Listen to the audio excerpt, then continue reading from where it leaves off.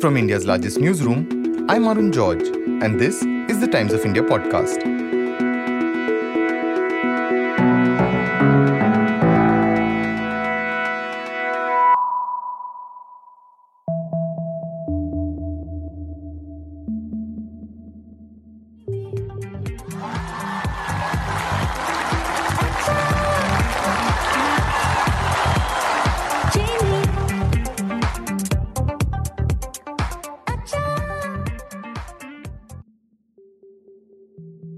Earlier this year, Indians learned that the song Jimmy Jimmy, composed by Bappi Lahiri in the 1980s, had become a protest song in China to complain about not getting enough food during COVID lockdowns. On the 11th of November, China's government seemed to acknowledge the widespread resentment by announcing relaxations to the strict zero-COVID policy that it has followed since 2020. Among the measures of the zero-COVID policy include mass testing and sealing of areas. Many have pointed that there's an inherent contradiction in these relaxations, given it comes even as COVID cases are rising in China. Then, on the 24th of November, there was a fire in a building in Xinjiang in western China. 10 people are said to have died in that fire. Rescue services reportedly couldn't reach the building in time due to the restrictions that were part of the zero-COVID policy. Earlier this year, we'd spoken to a resident of Shanghai who'd listed other incidents due to the restrictions that had sparked widespread anger. But suddenly, after the deaths in the fire, a number of protests broke out across China this week over the zero-COVID policy. The protests were in major cities, including Shanghai, Hong Kong, and capital Beijing. We want human rights. We don't want monarchy. Freedom! 我们不要人质，要法治，要法。共产党! Amongst the crowd, one protester shouts out, "Down with Xi Jinping." They reply in unison, "Step down."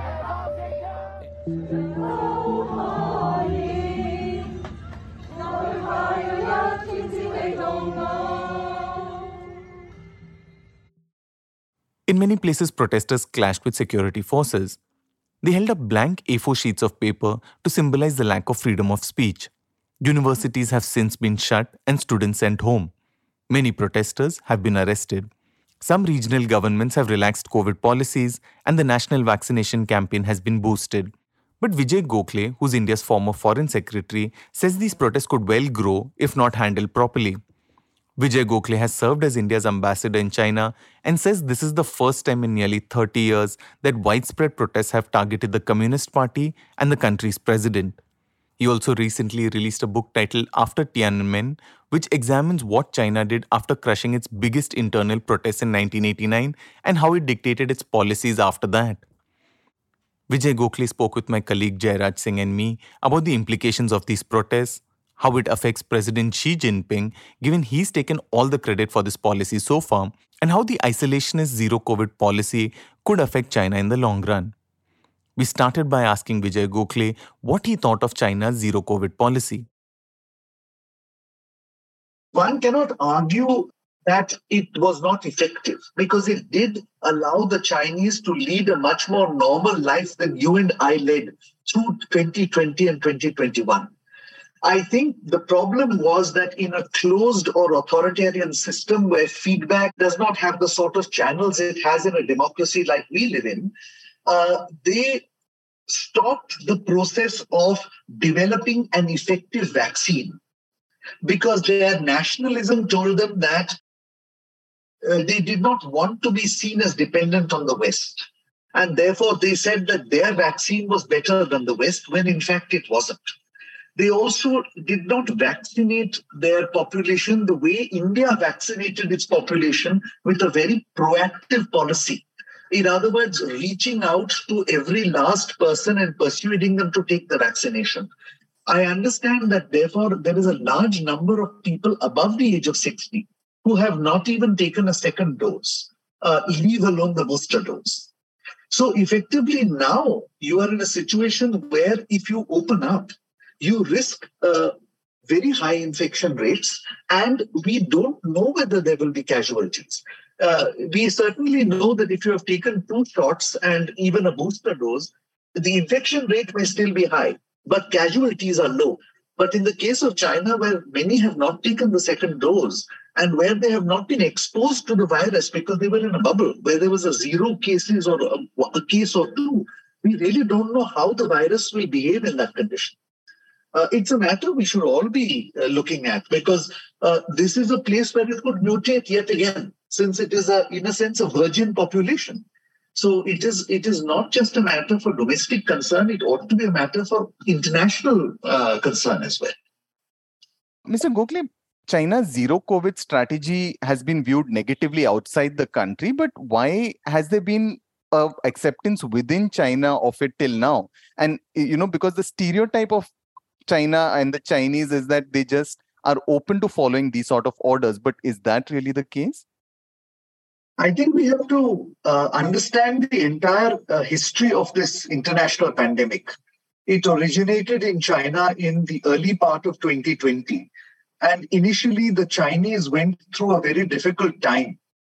But subsequently, when the leadership introduced a very tight policy of zero COVID, they were able to create a bubble in which the Chinese could move and do business and go about their daily life very freely, when the rest of us in the world, whether we were in America or in India or in Southeast Asia, were going through waves of increasingly dangerous infections.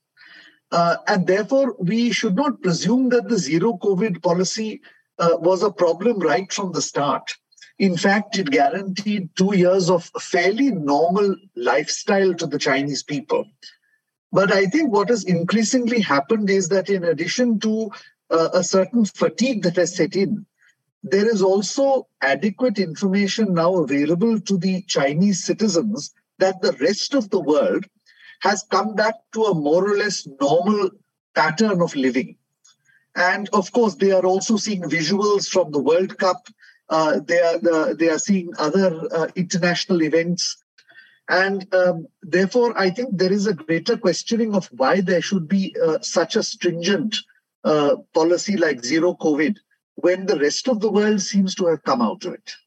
And I think that was what impelled these protests that occurred on the streets over the weekend.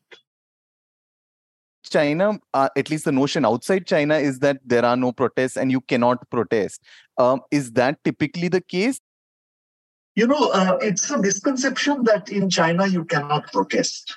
In fact, protests happen all the time. And we have recently seen images of major protests where there were bank failures, for instance, where people could not pull their savings out of a bank because it had collapsed. We have seen a recent protest at the Apple factory in Changzhou, where the workers were protesting working conditions that they did not consider to be fair and reasonable. But these protests that occurred over the weekend are qualitatively different, because after the 1989 student demonstrations, we haven't seen protests against the party and protests which have called for the leader of the party and therefore the president of China to step down. Therefore, these are qualitatively different, because in China, many things are permissible. But what is not permissible is questioning the supremacy and the wisdom of the Communist Party and its leaders. And it is for this reason that these protests, therefore, stand out from almost any other sort of protest that has occurred over the last 25 or 30 years. We are speaking as well because we believe that this is a sign of bigger things to come. And, in your recent column for the Times of India, you wrote that it could be one. Could you explain why? It could be one if the state does not deal with this, with what is initially, at the moment, very random and spontaneous outbursts of concern in a sensible and rational way. Now, we have seen that in 1989, the state almost immediately called these random protests as a rebellion of sorts against the party, and also began to allege that there was, quote unquote, a foreign hand that was influencing these events. Now, what it did was it sort of sent a message to the protesters that the state was not taking them seriously. that they were simply being seen as a pawn in somebody else's hands, and that therefore their issues would not be addressed. And now here again, you have a not identical, but similar situation where the public is concerned that the zero COVID policy is causing not just economic distress, it is causing social distress as well. It is inconveniencing them in all walks of life. Now, again, if the state were to presume that this was the work of a small handful of people, and it doesn't reflect the general view of the population, or if the state were to allege that this is an externally induced protest, you might have a similar reaction from the people. Because I think what the protesters really want at this stage is for the government to address their concerns on the zero COVID policy. We should therefore be careful in not immediately jumping to the conclusion that the main objective of the protest is to force the party to step down or to bring in democracy or to bring in greater transparency. It is basically, the issue still revolves around the extremely restrictive COVID measures and some amount of pressure on the government to relax them. And in terms of the protests abroad, how would something like that be viewed within China, where you've got protests now across the world, these minor, smaller ones relatively, but how does that get viewed there? It doesn't get viewed simply because the ordinary Chinese don't necessarily have access to CNN or Google or Instagram. Of course, there will still be ways of getting around that with the VPN and other measures, but a relatively limited number of Chinese have the capability to view that. And if they were to then try to forward it on social media, I think the Chinese state has enough mechanisms to monitor and block that. So I think that if there are protests in Western capitals, it is unlikely to get too many eyeballs in China. But Mr. Gokhale, do you see that these protests could become about other issues like labor rights or freedom of expression? That is always a possibility because we know that there are a few other things which are not going too well in China at the moment. First, of course, economic growth, which was consistently in the double digits until 2015 and in the reasonably high single digits even after 2015. At the moment, by any prognosis, is going to be less than 2%. And there is no immediate indication that in the next financial year or two, it will go back to a higher growth rate. Secondly, there are plenty of reports about unemployment, especially among the youth who are now leaving the colleges and universities. Now, this is always a matter of concern because historically in China, most political movements have originated in the universities. That was where the 4th May 1919 movement originated. That is where the Cultural Revolution started. And that is where the Tiananmen incident of 1989 also began. Therefore, youth unemployment is an area of immediate concern as well. The third, of course, is the general sense that is there in the people that China is perhaps becoming too isolated at a time when the rest of the world is sort of dealing with a new normal. And that this will disadvantage them, whether it is in terms of Chinese students who have enrolled in foreign universities, Chinese businesses, which are not getting foreign investment because foreign investors are really worried about COVID restrictions and don't want to come in, and so on and so forth. So I would certainly say that if this is not managed properly, other elements in society, such as the workers, the business community, the students, might bring their issues to the fore, and these may come together with this concern over the COVID strategy. But at this stage, I think it's important to also flag that I have not seen any of this happening as of now. One thing with this university students thing, all the Chinese students have been sent home is what the latest reports say. Could you explain why would you send all the students home at the same time? The greatest concern the party has is that the movement will start in the universities. So dispersing the students would, to any leader in China, be a critical first measure. if it were to be a preventive action. In other words, you're preventing trouble from taking place. And the first thing you do is disperse the potential protesters. So that's essentially what they're doing. So, in your book, you've written that the Chinese embraced capitalism in part because they believed it would improve their lives. Can the protests over zero COVID be seen as a sign of people being angry over the state taking too much control of their lives over time? I think so, but I think this has no relation to the first part of your question relating to capitalism. I think the Chinese people were genuinely satisfied that for 30 years from 1980 until 2010, their lives materially improved year after year in a very visible way, in terms of bank accounts, in terms of quality of life, in terms of availability of services. They were willing, I believe, to give up some political rights in return for what they saw was security, both economically as well as in terms of social security. Now, of course, when that model itself is being challenged, because economic growth is falling, unemployment is rising, and so on, and it comes together with a restrictive COVID policy, then I think there is a certain dissatisfaction that has arisen. But we need to be clear about the fact that if growth resumes, for instance, if the economy improves, if delivery systems once again start delivering what the party has promised them, this will be welcomed by the people. How the party state acts in the next 3 to 6 months to a year will really be the trigger for either something happening there at a larger scale or a relative normalcy prevailing going forward.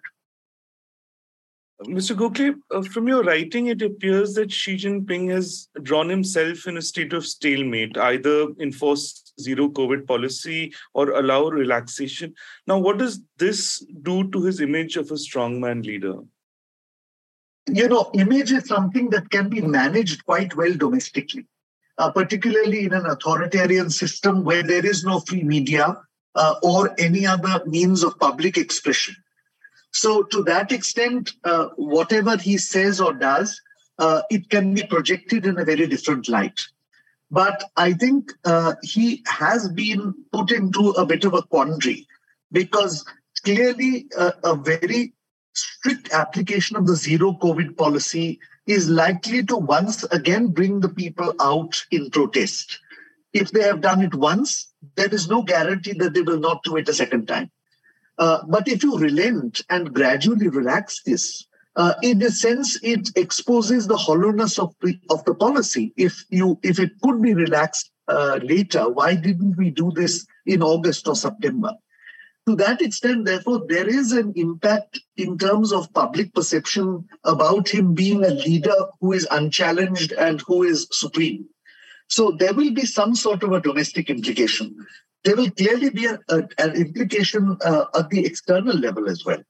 Because in a sense, this exposes to the rest of the world that this myth that everybody in China is happy with the way the current state of affairs are being run is clearly not true. So while it is not going to cause enormous or even lasting damage to the current leader, going forward, if it is further mismanaged, if they don't take care of the concerns and at the same time they don't look as if they are bowing under pressure, then it could have larger ramifications both domestically and in terms of China's foreign policy. By being the sole face of the party, Xi today is also now no one to pass the blame. Do we have a better, keener sense of his style of functioning now with these protests in light? I would say that it only confirms or reconfirms the general perception both internationally and within India that it is a top-down approach. And a top-down approach where instead of having a group of leaders taking a decision, one leader is calling all the shots. Now, of course, in one sense, this is not the first time this has happened in China. But on the other hand, if there is a collective responsibility in terms of a sharing of power, that also helps in a sharing of blame if it is to go around. So in a sense, this time, if something goes wrong and the situation goes out of control, of course, I'm hypothetically speaking here, then the buck will stop at one person. To that extent, what Deng Xiaoping did by spreading the risk in 1980, for instance, really helped in telling the Chinese people after the Tiananmen incident that this was a collective decision by a whole group of leaders. It was not Deng who took the decision or any other individual leader. It was a group decision. This time it will be a little difficult to convince them of that. But I think we're getting ahead of ourselves because we don't see an organized protest or a sort of a large number of people coming together. I think this was a sporadic outburst of dissatisfaction. If the party takes it seriously, and I think they must do that, and handles it properly, we might not see anything happen hereafter. In your book, you also point out how leaders were kind of pulled up for failures or not doing things right. I know you said the protests are sporadic, but do you see that sort of being passed down as well, where you will see leaders being pulled up for these things? Oh, they have a mechanism within the party, which is called the Central Commission for Discipline Inspection, which it acts as a watchdog oversight mechanism and also a disciplinary mechanism, a punishment mechanism for party leaders or party cadres that they feel are deviating from policy or challenging decisions of the center. So I have no doubt that there will be a fairly detailed soul searching as to why these protests took place. If the history of the Communist Party of China is anything to go by, they have fairly brutal self-assessments internally about things that have gone wrong. Of course, it's another matter what they will do publicly, whether they will censure anybody at this stage, because that might admit that they have made a mistake. My sense is they will not. They might quietly demote certain people because the big state appointments will come up in March 2023, now that the party congress is over. You might find people who were in charge of these areas not being promoted to the next level. But at this stage, I think they would want to play things down. Now, if things were to get worse in the sense that the protests snowball into something bigger, I think then there would be more public attribution of failure of duty. But I don't see that happening at this point. The zero COVID policy which China has followed is perhaps the biggest reversal from what you write about, which is that party's policy to engage with the world and influence it also. How do you see this scenario working in the coming years, especially given you're also risking, as you said, the economic growth over decades at the cost of, showing the world up in a sense? I think we have to be clear that in the 2 years that all of us were going through various waves of the COVID infection, and China was in a bubble, relatively secure and safe, the supply chains worked fairly okay, in the sense that after the initial COVID infection in early 2020, the goods and services that we often as Indians buy, there was no real disruption in that. And given the fact that China is the world's factory, it was able to put those services out fairly regularly. The real concern is the point that the External Affairs Minister made at the Global Technology Summit yesterday, which is that it was just too risky to have a supply chain system based on the principle of just in time. Because if that supply chain got shut down, then you had put all your eggs in one basket, so to speak. So therefore, I think the lesson the world is taking away is that we need alternative supply chains, a certain resiliency in the supply chain mechanisms, so that some kind of crisis, whether it is a health crisis, whether it is a war, whether it is a cyber attack, in one part of the world doesn't affect supply chains elsewhere. I think that China, if it moves out of the zero COVID, will now find that they are not the only or obvious destination for foreign direct investment, that there are others that will compete, and that in some cases, some of the key supply chains might even move out of China for security reasons. But let us not forget that this is an $18 trillion economy with a very formidable purchasing power. And ultimately, it is profit that attracts companies. And therefore, there will be enough companies which will take the risk of investing in China in the belief that at least in the next 5 to 15 years, nothing is going to change, and therefore their investments are secure.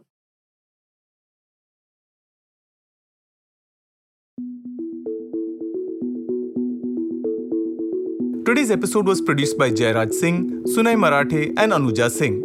For a daily spotlight on people, ideas, and stories that matter, subscribe to us. We're available on TOI Plus, Spotify, Apple, Google Podcasts, and all other platforms of your choice.